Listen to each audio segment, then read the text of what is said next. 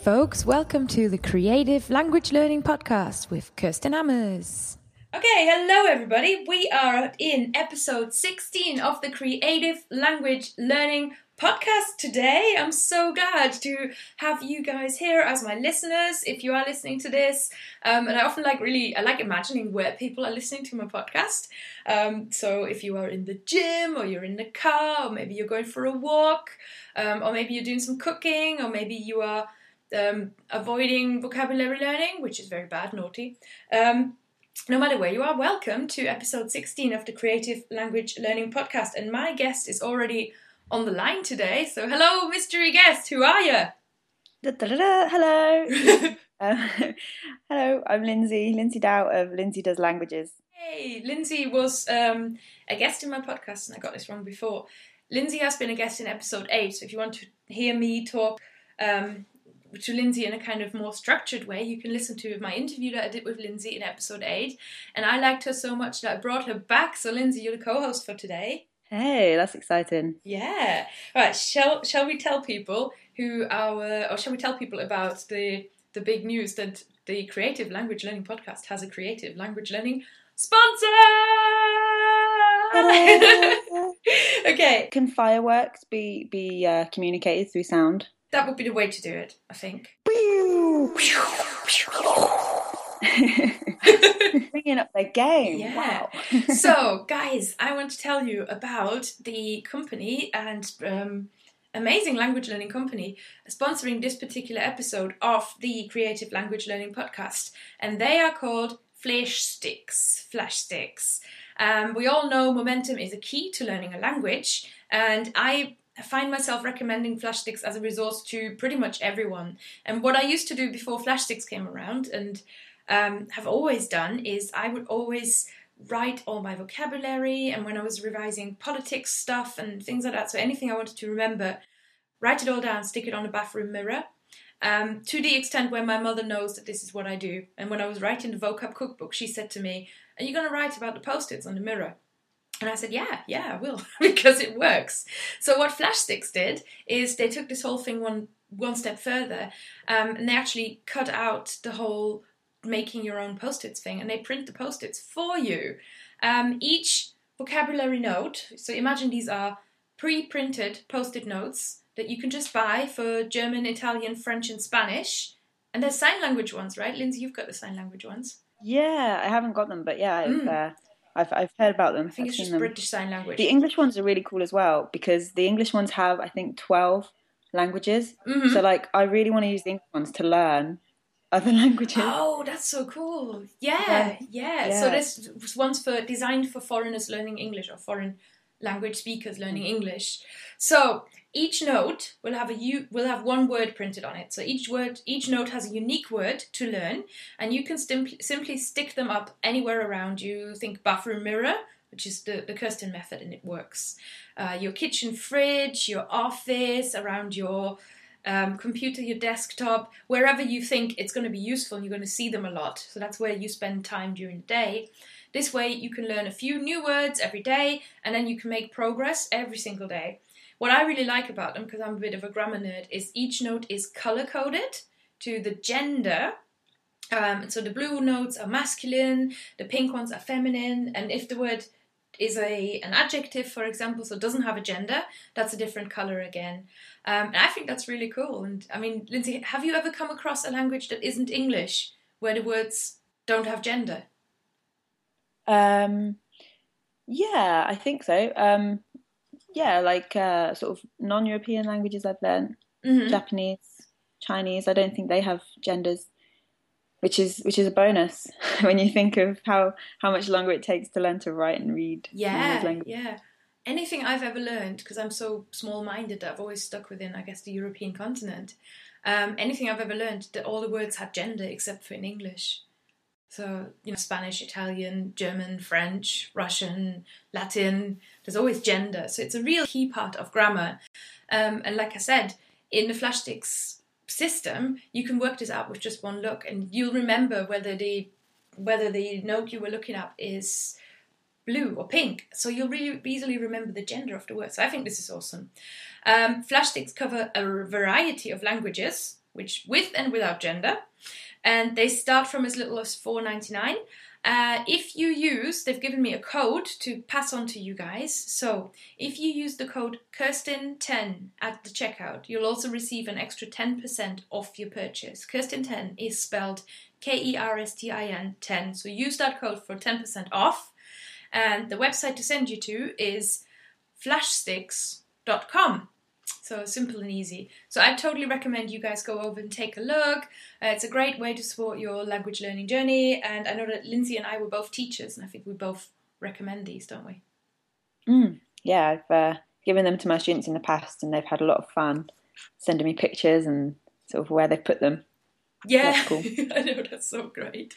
And like, I've got, the problem that I have is that I teach online and I haven't really got any face-to-face students at the moment. And all the packs of flash sticks I have are all German learning ones. So I'm waiting for advanced French so I can stick those up around the house. Yes, yeah. And just that's cool. Keep my French fresh. Yeah. Okay, nice. So Lindsay Dow, in case you missed episode 8 or you don't know who Lindsay is, Lindsay's a YouTuber, language blogger, and she's a fellow teacher as well. And she's a Brit who speaks foreign languages, which is always great to kind of come across that. So how have you been, Lindsay? You all right? I'm good, yeah, thank you. Yeah, very good. What have you been up to on your blog? Oh, on the blog? Busy at the minute. Well, I say at the minute, this year, I've set myself a language script challenge, I've called it. So I'm going to learn, I'm learning 31 different writing systems, alphabets, language scripts throughout the year. I say learn. Really, it's kind of like looking at and then thinking, oh God, I have to move on to the next one quick. I'm sort of getting a taster, if you like. So that's quite fun at the moment. It's kind of sort of opening my eyes to lots of different languages and cultures around the world, not just in Europe or in Asia, which is where a lot of my languages that I've learned before have been based. So it's a lot of fun, very interesting and diverse. Yeah, and I mean, sometimes, what was it the other day? I was looking at something written in Hebrew and I thought, Jesus, I cannot make heads or tails of this. Like, how does this even work? Hebrew and Arabic. It's like, how? See, this is what's really interesting about it, is that Hebrew and Arabic, I thought, right, well, there's going to be some similarities, geographically, etc., historically, and kind of in the same language family. And so I thought, right, I'll put them in the same month. And Arabic has always petrified me as a language. I've always thought, God, that's got to be the hardest one, surely. The hardest. Yeah, so literally the most difficult. And so I put them in January because of Arabic, me thinking I'm going to need a bit more time on this one. But actually, those two, especially Hebrew, have been among the easiest so far. So I've been sort of pleasantly surprised by that. What makes them easy? I mean, I'm aware of there's a difference, and I was quite surprised when I first went to China and Korea that you would think, like, you can sort of see that the squiggles are a bit different, and that Korean doesn't do that thing where it's basically pictograms. Yeah. See, Korean, I haven't got there yet, but I've some kind of what I've, I don't know, sneaked, if you like. You're cheating on your challenge. I haven't officially started on that. It's like in the autumn. But Korean is kind of very logical, and it's often considered the most logical in the world because it was created essentially not very recently, but more recently than most, than a lot more recently than Chinese, for example, if you were to talk about that. But yeah, so it's kind of based, I think, on the sounds. That and the movement that your mouth makes when you make that sound, and then you put the vowels and the consonants together. So yeah, I'm really looking forward to Korean, but Chinese isn't on the list because I've previously studied Chinese for a year or so, and obviously it's very different. It's not so much an alphabet or anything like that. It's actually it's got radicals and then they get put together, and it's more a case of characters and being one word. So it would take a lot longer to a lot longer than a week to get a look at it, and I already know the basis of how it works. So that's not on the list. Yeah, but yeah, I remember Korean is okay. Korean, I'm saying Korean is easy to learn the script, but it's like you say, it's very logical. And I remember that I worked in Korea for 2 days once. And I was really expecting you to be like, I worked in Korea for 2 years, and no, I was like, he didn't quit it with my work. No, I used to do education exhibitions, so we would go out and kind of, I'd be there representing a British university at an education fair, and that means you only really get to be there for like 3 days, and then they go, oh well, exhibition's finished, we don't need you anymore, bye. And it was more like that, sadly. And I was tagging Korea on the end of a 2-week China trip as well, so it was like, oh, I'm so exhausted. But I just loved it so much, and I kept looking at all the script and thinking, this is so beautiful, because it has that simplicity just from looking at it. So I'm a big fan, and I got in the exhibition, because in Korea a lot of the students, their English wasn't like necessarily conversational, so they were a bit nervous as well, a little shy. So I got assigned an interpreter for the day. Just this guy who hangs around on your stand with you, who is a Korean and English speaker, who can translate what you're saying for the students who want to know, I don't know, like, oh, your university is on a hill, that's beautiful, and so on, stuff like that. And I made him, because it was fairly quiet on the day, I made him explain Korean writing to me. Mm-hmm. So we kept looking at all this stuff, and it was just fantastic. And what I learned, like what this guy taught me in just 2 hours, made it all make so much more sense. And it took a lot of my apprehension away, actually, from that particular script, which had been completely impenetrable to me beforehand. Exactly. And this is it. This is kind of one of the reasons why I wanted to do this challenge, and why I set this for myself, was because I didn't want to sort of put off learning any language for fear of, oh yeah, but there's the script and it's totally different. So I wanted to sort of give myself, a toe in the water. Is that an expression? Have I just made up an expression? No, it's an English expression. People say you put a toe in the water, dip a toe in the water, they do. That's what I'm thinking. Yeah, dip my toe in the water, to just kind of be like, okay, that's how that works. And then, so in the future, when I have more time to devote to something, I can use what has intrigued me most from this year as a foundation. I think, actually, I really liked that language that I'd never even heard of. Like there's scripts in this challenge that I've got going that I literally just put them on the list because there's a Memrise course for them. All right, yeah. Honestly, and so but that's part of the fun, is that it's completely new. It's completely, oh wow, this is spoken here. I mean, last month one of them was Amharic, which is spoken in Ethiopia and is actually like one of the main languages. And Amharic. Yeah, like I'd never really heard of this. And the interesting thing about it is that this is in the same language family as Arabic and Hebrew. And you would never think, a language in Ethiopia, and you just wouldn't really associate that. Well, at least I wouldn't. No, Ethiopia doesn't Ethiopia have, is that the place? No, that's Tanzania. I was always really surprised that Tanzania has a capital called Dar es Salaam, which it looks to me like that looks so Arabic, right? That looks so Middle Eastern, but it's actually a country in Africa. And I know a lot of British Indian heritage people, so like people who speak Gujarati native. Yeah. Or speak Gujarati and English, and sort of like people from maybe Bolton or like Northern England, but they have big family history in Gujarat in India. But then, like this guy I used to work with, he was born in Africa. He was born in Tanzania. And then it makes me think of like Dubai having a very, very strong Indian population as well. Yeah. So there is so much migration.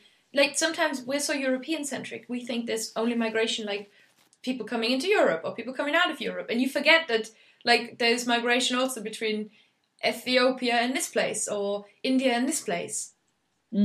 So it's fascinating stuff, isn't it? Yeah, I mean, and this is it. Like for me, if I read a a history book or something like that, I just completely zone out. But to learn about this kind of stuff through language, and is one of the joys for me, and that's why I'm doing it, to open my mind, man.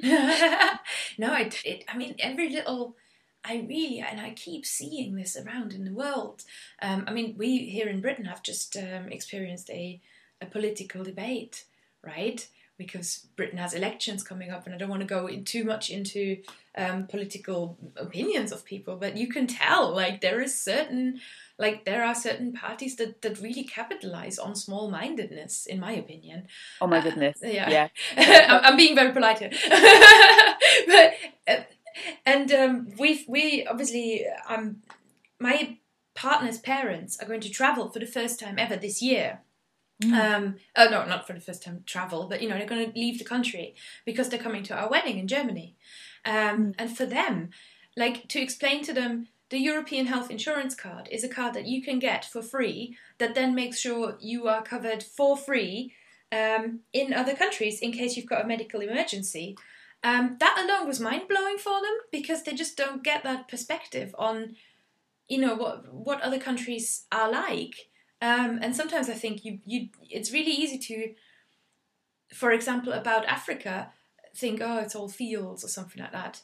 And doing something like learning Amharic is massively, like, perspective opening. Or just I remember hearing about all the languages of Nigeria. Like, Nigeria has more languages than, like, I don't know, all of Europe. And that's one country, and that's just insane. God, where am I going with this?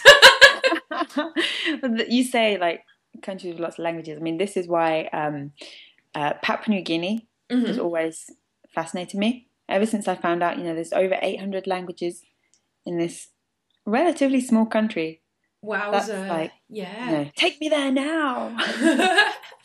Yeah, and you wonder if they're different, right? And it goes back to, as well, when is something a language and when is it a dialect? Like, are they all different to each other, or are they similar? Yeah. That's again, like, I guess, quite a political question, isn't it? When's a language a dialect? And I mean, I've been learning my current Open University course is final year of Spanish, and there's been a unit about languages, which is like the best thing ever. So one of the topics for the unit was languages of Spain. So, it was all about kind of Catalan, Galician, Basque, but then it also mentioned these things like Valenciano, Asturian, and I can never say it right, Balearia, I think, sort of, and it says, Valenciano, is it a language or a dialect? And, someone who speaks Valenciano is likely to say it's a language. Someone who speaks Catalan, perhaps, is likely to say, it's just a dialect. What came first, the chicken or the egg? And did Catalan come from Valenciano? Did Valenciano come from Catalan? And it all gets very complicated, and there's I don't think there's necessarily I don't think there's a rule. I don't think you can measure it anywhere. So I'm thinking about German, and so what the strong dialect in the region where I live is called Moselle Franconian. And Moselle Franconian is actually one of the closest derivatives of Middle German that we have, right? So, like, how you have Middle English, there's also Middle German.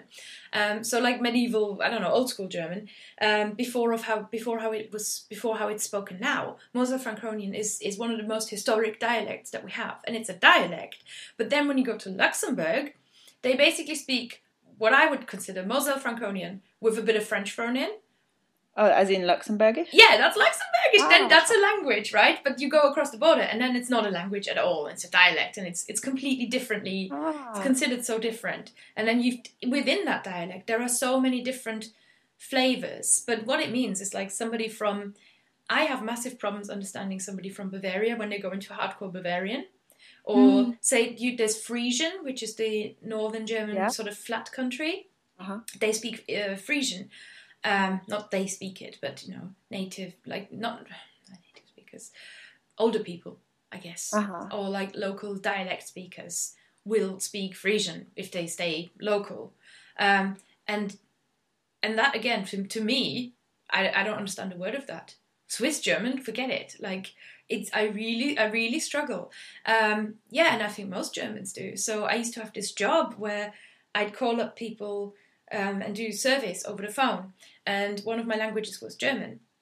But I kept bringing people in Switzerland. And I often had to tell them, my Bavarian friend told me, tell them to speak Schriftdeutsch, written German. Right. And then they'll switch into what we often call High German, Hochdeutsch, right?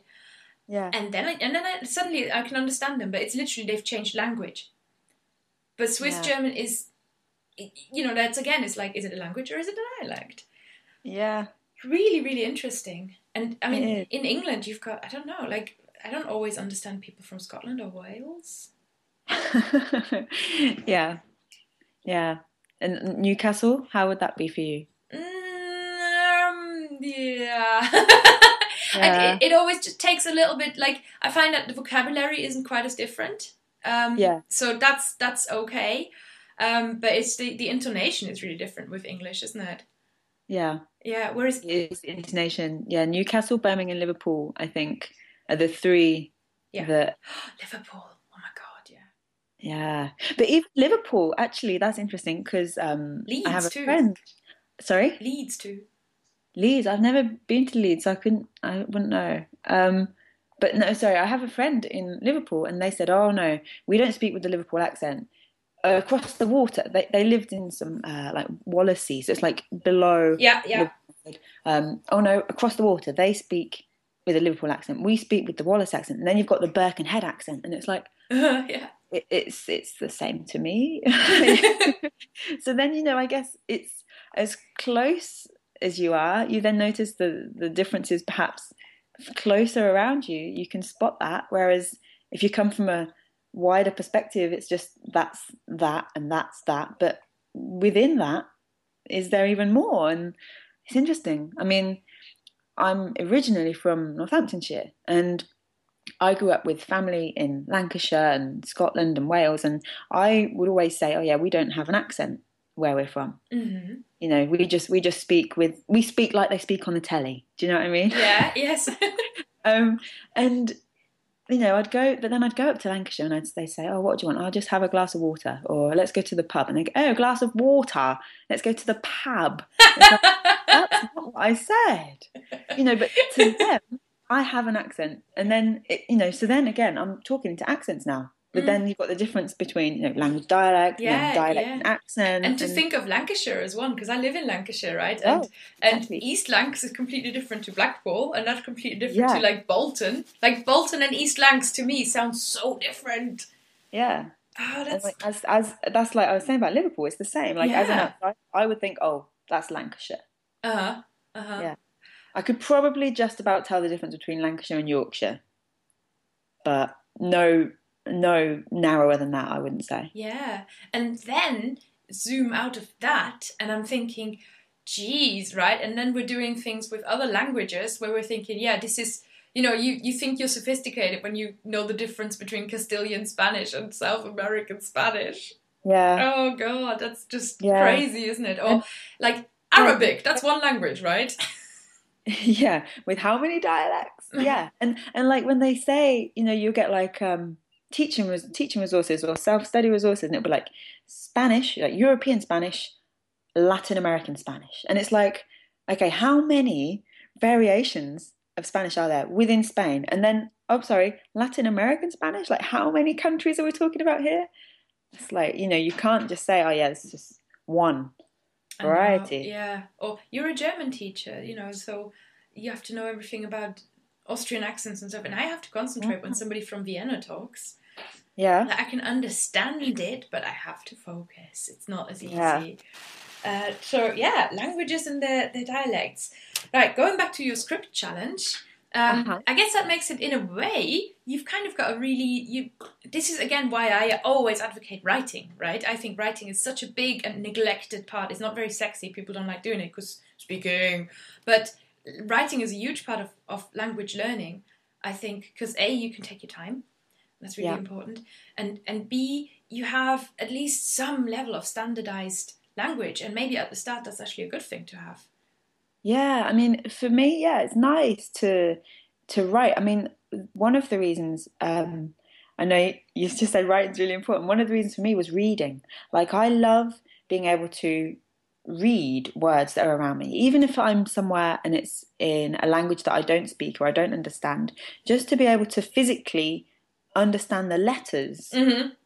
That's always been a big part of me. And when I was younger, I traveled a lot in Europe and in sort of Costa Rica a little bit, so I could read the languages that were around me. I went to Asia then, and I was in Singapore and Malaysia and Indonesia, and I could read the stuff because it was the same letters Yeah. that I was used to.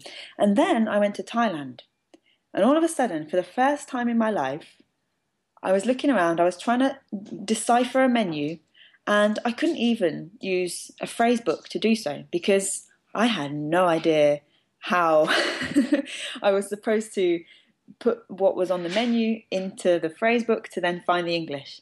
You know, it was just a complete culture shock. And I thought, okay, right. And in fact, that was the first time on that trip that I went out and I bought a phrase book because before then I'd been able to survive because I could read in Malay Mm-hmm. and Indonesia. But then when I got to Thailand, it was like, yeah, this is different now. And I think that experience perhaps is, well, it was a long time ago now, but that's possibly what sort of triggered this is just the having that ability to read even just little bits and just have a knowledge. But Yeah. yeah, back to the writing. I think it, Uh, it anchors you, doesn't it? When you're in a place or just learning a language, it's just somewhere to kind of look back to and refer back to. So it's really helpful. and it's really rewarding as well when you're, if you're kind of traveling I mean, well, the first time I went, well, the first time, the only time so far, when I went to Japan, and I noticed, I'm like, and I knew nothing about the language. I could sort of say hello and thank you, and that was kind of it. But I was noticing we'd go on the underground, and there'd be Chinese characters, and I'm thinking, why do they use Chinese characters? Uh-huh. Now I know, but at the time I was like, that's Why? interesting. Yeah, and it was just giving me all these questions, and I love having the questions, but I also love to find the answers for them, and that's why I've decided to do it. But with the writing, sorry, I've gone off completely off course of what you asked about. With the writing, I think it is a nice thing to be able to do, and it's a shame because with technology, it is a dying skill, I suppose, even in our own language. It's much more frequent for me to type or to tap, not even to type, but to tap a letter on a flat screen to express myself in English or any other language than it is for me to sit and to physically draw those characters with my hand. Yeah, yeah. For that reason alone, I think it's nice to be able to do it because it's a real sense of self-reward when you can. When you can actually write something in another language, in another script as well from your brain, it's quite rewarding and it's nice. Mm-hmm. Oh, yeah, definitely. And it's confidence building as well. I think it's reassuring to be able to read. It just kind of puts you somewhere where you can work out what's happening. I mean, for me, that was a big part of like when I went into learning Russian, which I think I can officially say I am the worst Russian learner ever, and I haven't really done it recently. I'm not a very good self-paced learner. Which is good because I luckily I'm mostly a tutor, which means I help self-paced learners, but and I should apply a lot more of what I'm learning from working with other people to myself. So yes, slapping my hand here. But also I've just been really busy. And that's what everybody says. But with Russian, the reason I started learning was because I went to these places and I couldn't work out what anything was. And just being able to decipher the words and just kind of mumble them at me makes me feel a little bit more reassured. So I'm like walking around town going, Agnieszka, Svieti. And then like it gives you the world's worst vocabulary as well, because it's literally like, you know the word for pregnant, you know the word for flowers, but you don't know the word for anything useful, but like, or sugar or something like that. But and then sometimes you might go to a hotel breakfast one day in your hotel and it might have something labeled in Russian and you go, that's milk, I know that's milk. I can read that. And it's just little steps really, really help, don't they? Yeah, I think so. Yeah, it's a different kind of. It's when you speak to someone, and hopefully, if you speak to them in their language, they'd kind of be like, oh yeah, yeah, oh, well done. They'd be really happy, and that's the reward. But when you read something yourself, it's almost like a secret. Like, yeah, I did that, and no one else needs to know, but I'm going to tell them anyway because I'm so proud. That's true. Do you know what I mean? Yeah, and that goes into another thing I think that's really interesting about language learning is that you know like you don't really have to you can do it at your own pace if you don't have to really tell people about it. And often I feel that I hope like I'm not contributing to that space, but I think that in this kind of like polyglot dominated space, that we sometimes find ourselves in, I think people feel pressure to show that they're keeping up.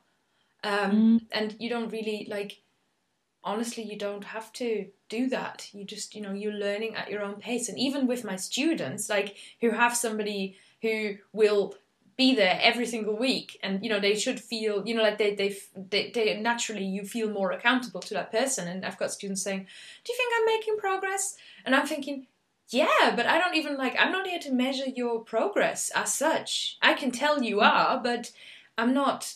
I don't know. Like, I don't count the vocabulary. I don't count the words that you learn or anything like that. Yeah, I find this quite difficult sometimes with language learning. Like when you sort of learn yourself, it's kind of how do you measure that progress? Mm-hmm. And for me, something that was really useful last year, and in fact, I haven't really done it this year yet. But when last summer, I did the I World Cup Language Challenge in Portuguese, hosted in Brazil, etc., etc. And I spoke a little bit of Portuguese beforehand. Um, I'd been there on holiday. I could, order a coffee. I don't drink coffee. I could order a water, right? And and then so I did it, and obviously I speak Spanish, and so it was actually really easy, and it was really rewarding. It was really, really nice. But one thing that I did for this process was every week I made a video, and I would in some way document something. So I set myself a little goal each week, and I said, right, okay, so after the first week, I'm going to make a short video reading out loud on camera, which sounds really simple, but it's actually quite brave because it feels quite scary when you speak spontaneously. You almost feel like it's okay to make mistakes. I'm still learning, but when you're reading something, um, there's that pressure of, well, it's there written for me, so I should be able to say it perfectly. But actually, and so that was the first step. And then from there, I went on to sort of writing my own little script, and then using some songs, which I love in language learning. And then by the end of it, well, not quite the end, but I did a live commentary in Portuguese of the playoff match of the World Cup. And wow. It was the scariest thing I've ever done. But that was good. Was it the one where Germany beat Brazil? No, I figured that a lot of people would watch in the actual final, so I did it for the third and fourth place. Oh yeah. It was Netherlands versus Netherlands versus Brazil. Versus Brazil, yeah. So it was really awkward because that summer I'd been learning Portuguese and I'd been learning Dutch, and so both of these countries were playing in this match. But yeah, and I set myself these things, and now when I look back on them, if I want some kind of reassurance of how far I've come, I can just watch back to these videos and think, actually, look at that first one. Oh my God, how awful. And, oh, actually, I got better there. Oh, and I did the commentary. Oh, yeah, it's all right. Oh, but what am I saying there? Why have I said that? And that, for me, is how I measure my progress, in that I record myself in the early stages and then at sort of regular intervals. And then if you feel like, oh, God, it's been a month since I've touched my Portuguese book or whatever, okay, well, I've forgotten everything. That's a really common thing. Do you ever have that? Yeah. When you feel like everything has left my brain that exists around the word Portuguese. Yeah, and I think that's really dangerous because it's like, oh, well, why do I even bother? And I might as well just start again. Like, I haven't touched my Russian book for a good 2 months, but does that mean I can't speak any Russian anymore? Exactly. And I feel like whatever you do with language learning, it's never going to be a waste of time because you never know when it might come up, and you never know even just the tiniest thing, if you remember the word for, like you said, remembering the word for milk in Russian, that could be a moment for, someone da da da da da milk, and you just understand milk. Oh yeah, milk. And then that could be sort of not a massive, like, life-changing game changer, but it could be a game changer in that situation. Yeah. So, Oh, yeah. Nothing, but milk, I used the word, and then all of a sudden you could be back on it again. And that's quite cool. Well, while we're talking about recording what you're doing as well, just I'm going to take 10 seconds to give a shout out to our sponsor, because I'm so happy to have them, and it's my first ever sponsor. So I just really want to encourage people to help the Creative Language Learning Podcast and help my sponsors and show them how awesome you think we are by going to their website and telling them that I sent you by using the discount code Kerstin, Kerstin. I know that's a funny spelling. 10. And then that 10 means you get 10% off. And they've even got a free app that does a magical enhanced, what do you call it? An augmented reality, isn't it? Where you hold it over the flash stick and then a little tutor pops up and says, you can click, hear a tutor say it, and then somebody will actually pronounce the word for you. So if you thought that was a thing where you'd go, paper, won't teach me speaking. Nope, they've thought of that. They've sorted it out. So flashsticks.com is the place to go for language learning in the 21st century in colour with Post-its. It's amazing. And use the code Kerstin10. Beep beep. I need some ad music, don't I? So beep beep beep. Okay, now talking about recording, I thought, and this is, I know you've told me to start the Instagram language challenge, and I haven't done it yet. But tell me, what do I do? How do I do it? How do I do the Instagram language challenge? I'm going to do it right now. Yeah, do it right now. So it's really fun, right? So basically, every month I release a new image, okay? And the image has, if I curate the list, it has about 28 words, okay? And these words are prompts.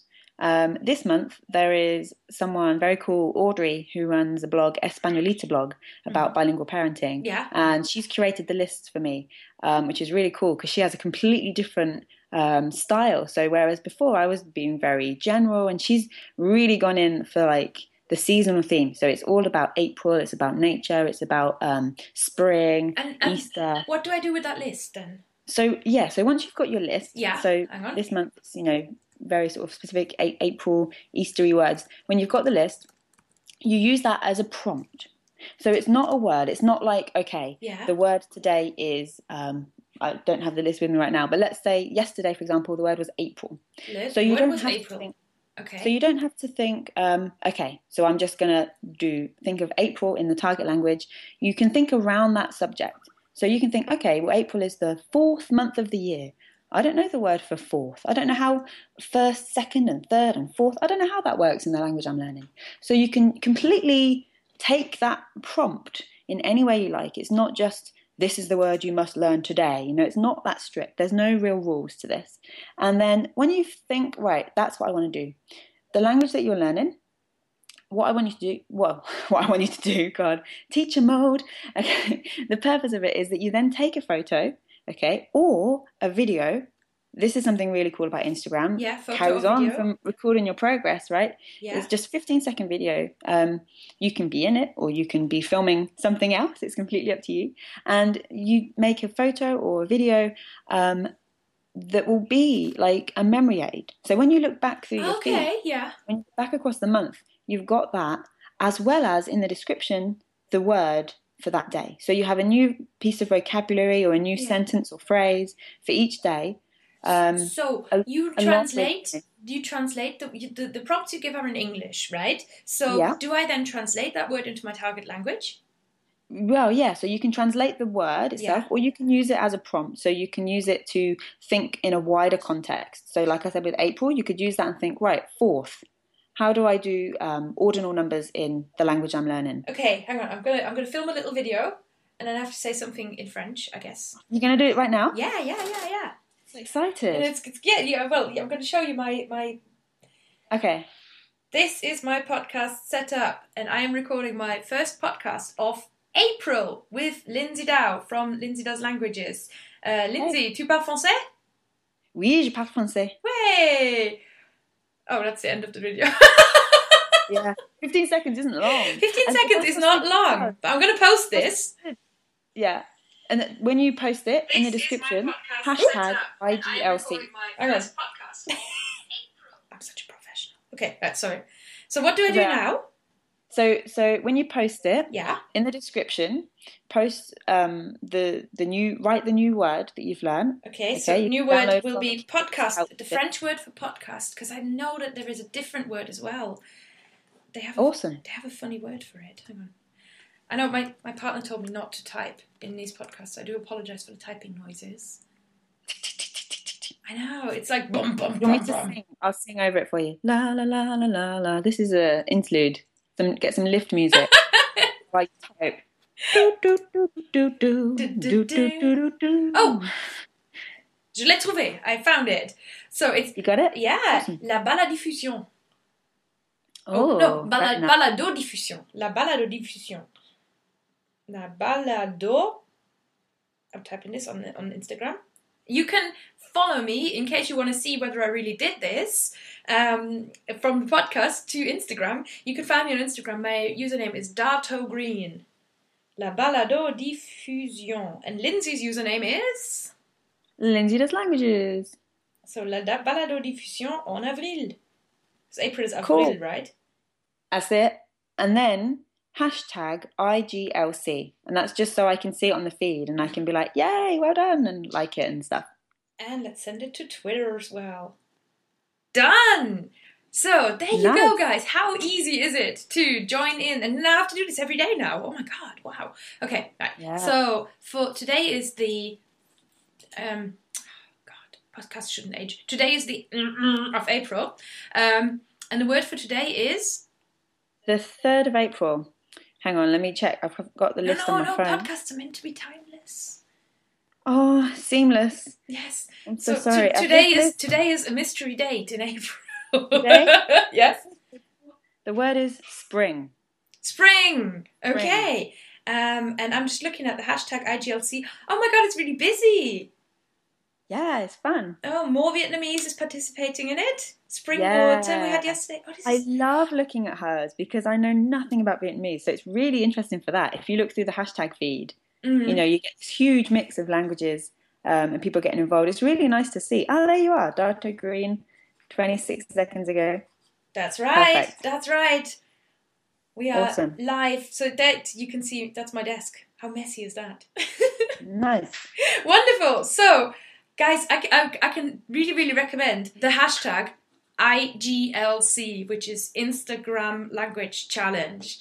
And that's all you need. Come and join us. I'm going to join Lindsay on this mission of the Instagram Language Challenge. It sounds so fun. So yeah, no, absolutely. Yeah. We're going to do it. Okay. What else have you been up to? So you've been learning different scripts. You've been doing Instagram things. You've been teaching like usual, and you have been. I'm leading here. You've been doing a Udemy thing, right? We've both been Udemying. I've been, in fact, this week I finished filming in 2 days. I made 52 videos. Wow. Well, I filmed 52 videos. Uh-huh. I now have the editing process, which is the bit that takes all the time. But yeah, I had 2 solid days of filming this week. I'm not sure whether I'm going to put it on Udemy yet or if I'm going to host it on my website. Oh, okay, yeah. I'm still. Well, what's the course still about? Deciding. Sorry? What's the course about? Oh, I haven't told anyone yet. Oh. Shall I reveal? Well, you don't have to. You can give a hint. You can give a sort of mysterious hint if you want to. I'll tell you what language it is. Okay. It's English. Yeah. And it is. Oh, I'm going to tell you. It's English phrase verbs. And it's through story. Oh, wow. Oh, yeah. English phrasal verbs through story. Yeah. That's pretty unique. I really like that. Oh my God, you've made like a whole... I can so imagine as well I think your YouTubing style and your video style really goes for that as well. Oh, thank you. That's awesome. So. Yeah. No, it's revealed. It's revealed. Yeah. Exclusive. Well, that's all right because the podcast is timeless and it's, and exclusive. I'm going to make a note of that. Exclusive jingle. Just kind of like a, like a newsreel. Phrasal verbs in English. And this sounds like a really comprehensive course because you've really gone for like the big thing. But see, I made one last week, which I've been wanting to make for ages, and it's an online teaching course. It's called Online Teaching Tricks, and I just put it out on Udemy, and it's just launched it. But I'm hoping people will join me early and tell me what else they want as part of this course, because I've got about 20 topics that I didn't cover. Thinking, I don't know whether anybody wants to hear this. I'll see what people ask. So if you can come and join me on Udemy, and I'll put in like a $10 voucher in the show notes as well. Come and join me if you want to do online teach, because I want to. Basically, I want the course to be bigger, but I didn't want to presume what people want to hear. So I need people to go and join it and tell me what they want to hear. And that's a new way for me of doing things. So it's really cool. I'm really excited about it. Yeah. Okay. I think we're coming to the end of the podcast. And Lindsay. Cue end of the podcast jingle. Cue end of the podcast. No, cue tips of the week jingle. Oh, okay. Tips of the week. And this week we're gonna reverse the tables. Turn the tables, that's what people say. And I get to choose the tips of the week, is that right? Yeah. I have 3. You can pick one. Okay. Yeah.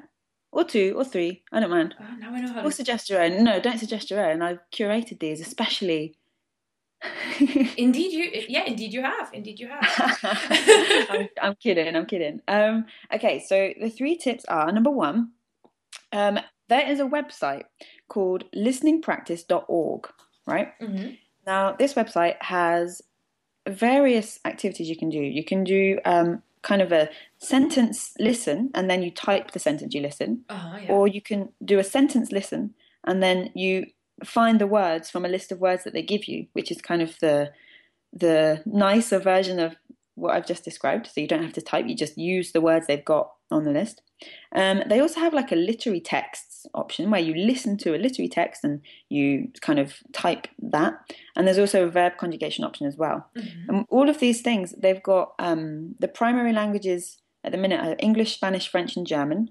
But they have a huge range of other languages, including, I think, Japanese and Hebrew and Portuguese, where they are kind of building, I think, on their resources. So only some activities are available for those other languages. But it's all native speakers. And it's just sentences that are like extracted from real stuff. Wow. Do you know what I mean? Yeah. Like, it's really TV cool. shows and things. Yeah, I think so. It's very intense. It's, you just have these one sentence and okay, yep, got it right. And they do like maybe like 12, I think. Or I think the one where you type is kind of timeless. So you can just go for hours if you really wanted to, if you were really in it. But yeah, that's quite cool. I like that. Yeah, listeningpractice.org. Yep. Number 2 is Pinterest. I've written about this recently on my blog about using Pinterest for language learning, and a lot of people were like, oh yeah, I love it, I use Pinterest all the time. So I was like, okay, I'll mention that in the tips. So basically you can collect, if you're learning one language, you can have different boards for different things. So you could say, okay, say you're learning, let's think of a completely new language we haven't talked about today. Let's say that you're learning Greek, okay? So you have one board on your, a pin board, if you like, for Greek verbs. You have one for the Greek alphabet. You have one for vocabulary in the home. You have one for complicated bits of grammar and explanations. You can really break it down like that. Or if you're learning multiple languages, you can have one board per language, or, one board per language, but then one board per language for the verbs, or, and be really specific with it, or as broad as you like. Yes. And it's really good. There's a lot of teachers and things like that on Pinterest. So there's a huge wealth of information, and you can pin anything from the internet. So if you find something on the internet, you think, oh my God, this is really useful. It's almost like bookmarking. Yeah.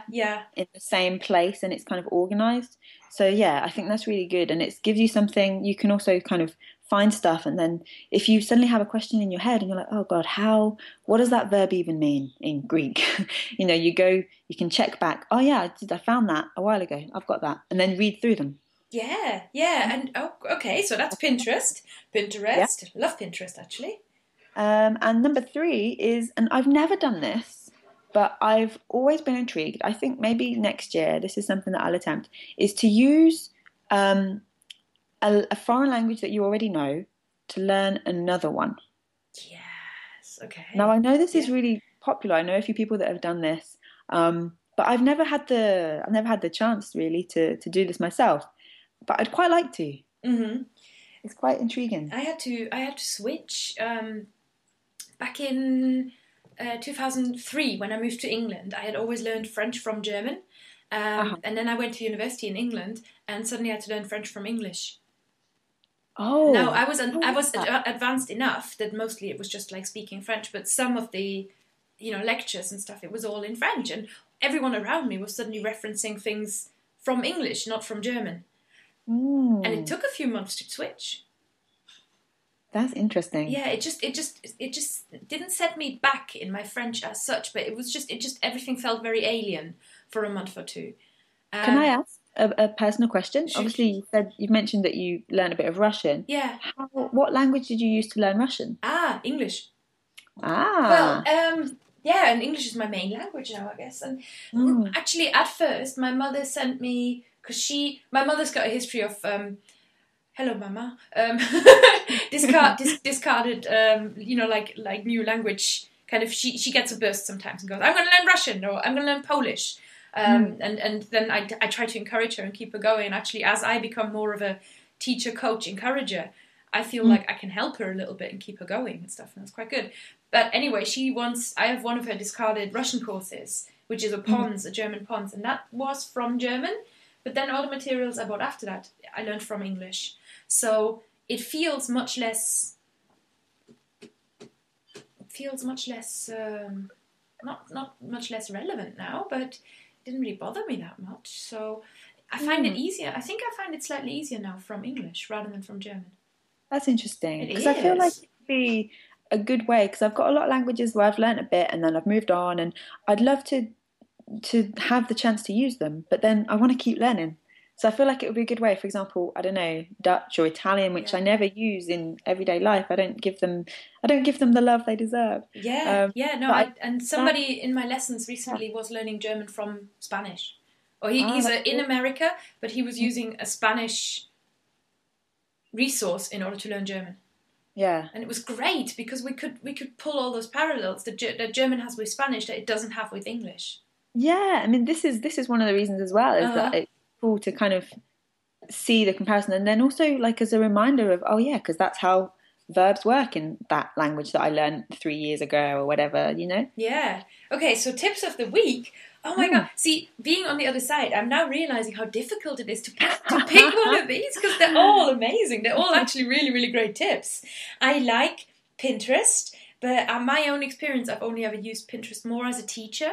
So I have those boards. I've got a learning German board, a learning French board, etc. on my Pinterest, and I love using Pinterest for language learning. It's actually a great teaching resource, and the teacher community, I think, on Pinterest is really strong. But I don't know as much about using it as a learner, so that's one I'd have to explore. Listeningpractice.org sounds great, but learning a language through another language is my winner, I think. Nice. Yeah, and I didn't even realise that, but you're right, you're asking me like in this way, and it is kind of what I do all the time. But yeah, so I should step it up, and I should try and learn Russian through German more. Not that I have to learn German again, so I'd have to, I guess, learn Spanish through French. That would be fantastic. Like, because I know a little bit of Spanish, so I'm not too terrified of this. But my Spanish is a bit out of date, and I'm about to post an article, and I sent an email out, so it's a crowdsourced article I'm doing. Sent an email out saying, guys, okay, do you know what? I kind of prefer Spanish to French, even though I know French much, much better, and I've learned it always. But Spanish, I like it. I just like it.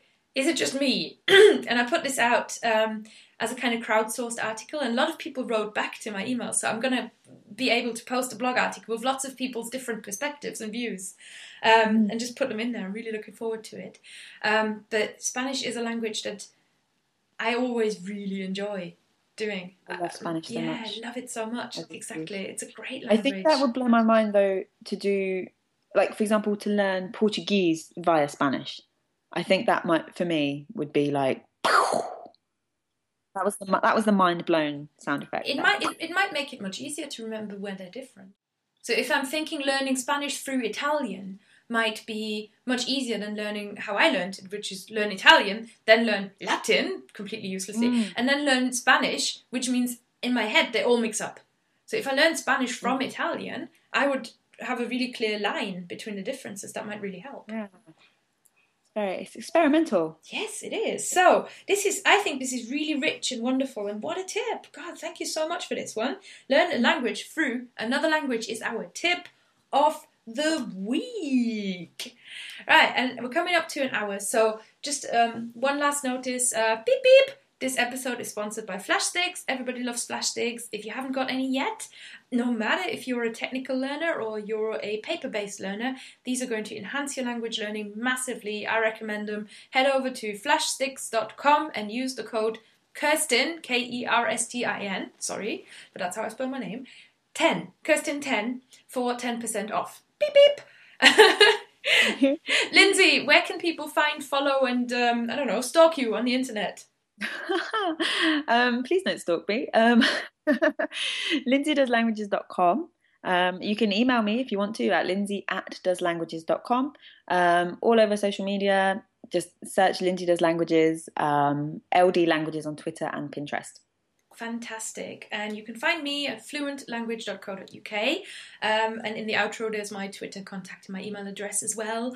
Thank you guys so much for listening. This is a slightly different new addition to the podcast where I want to start talking to Lindsay regularly. So if you liked our little chat, slightly less structured, slightly more just about what we've been up to and what's new in the world of languages, if you like this, let me know. And then I'd be able to bring Lindsay back if she wants to come back. And it'd be great. Okay, bye Lindsay. Bye. Thanks for listening to the Creative Language Learning Podcast, guys. Don't forget to subscribe and to rate the podcast in iTunes or on Stitcher. That's always very much appreciated. If you have any feedback or you've got any questions, you can email me, Kerstin, Kerstin, @fluentlanguage.co.uk, or you can find me on Facebook, Fluent Language Tuition, or on Twitter @Kerstin Hammers, that is KerstinHammes.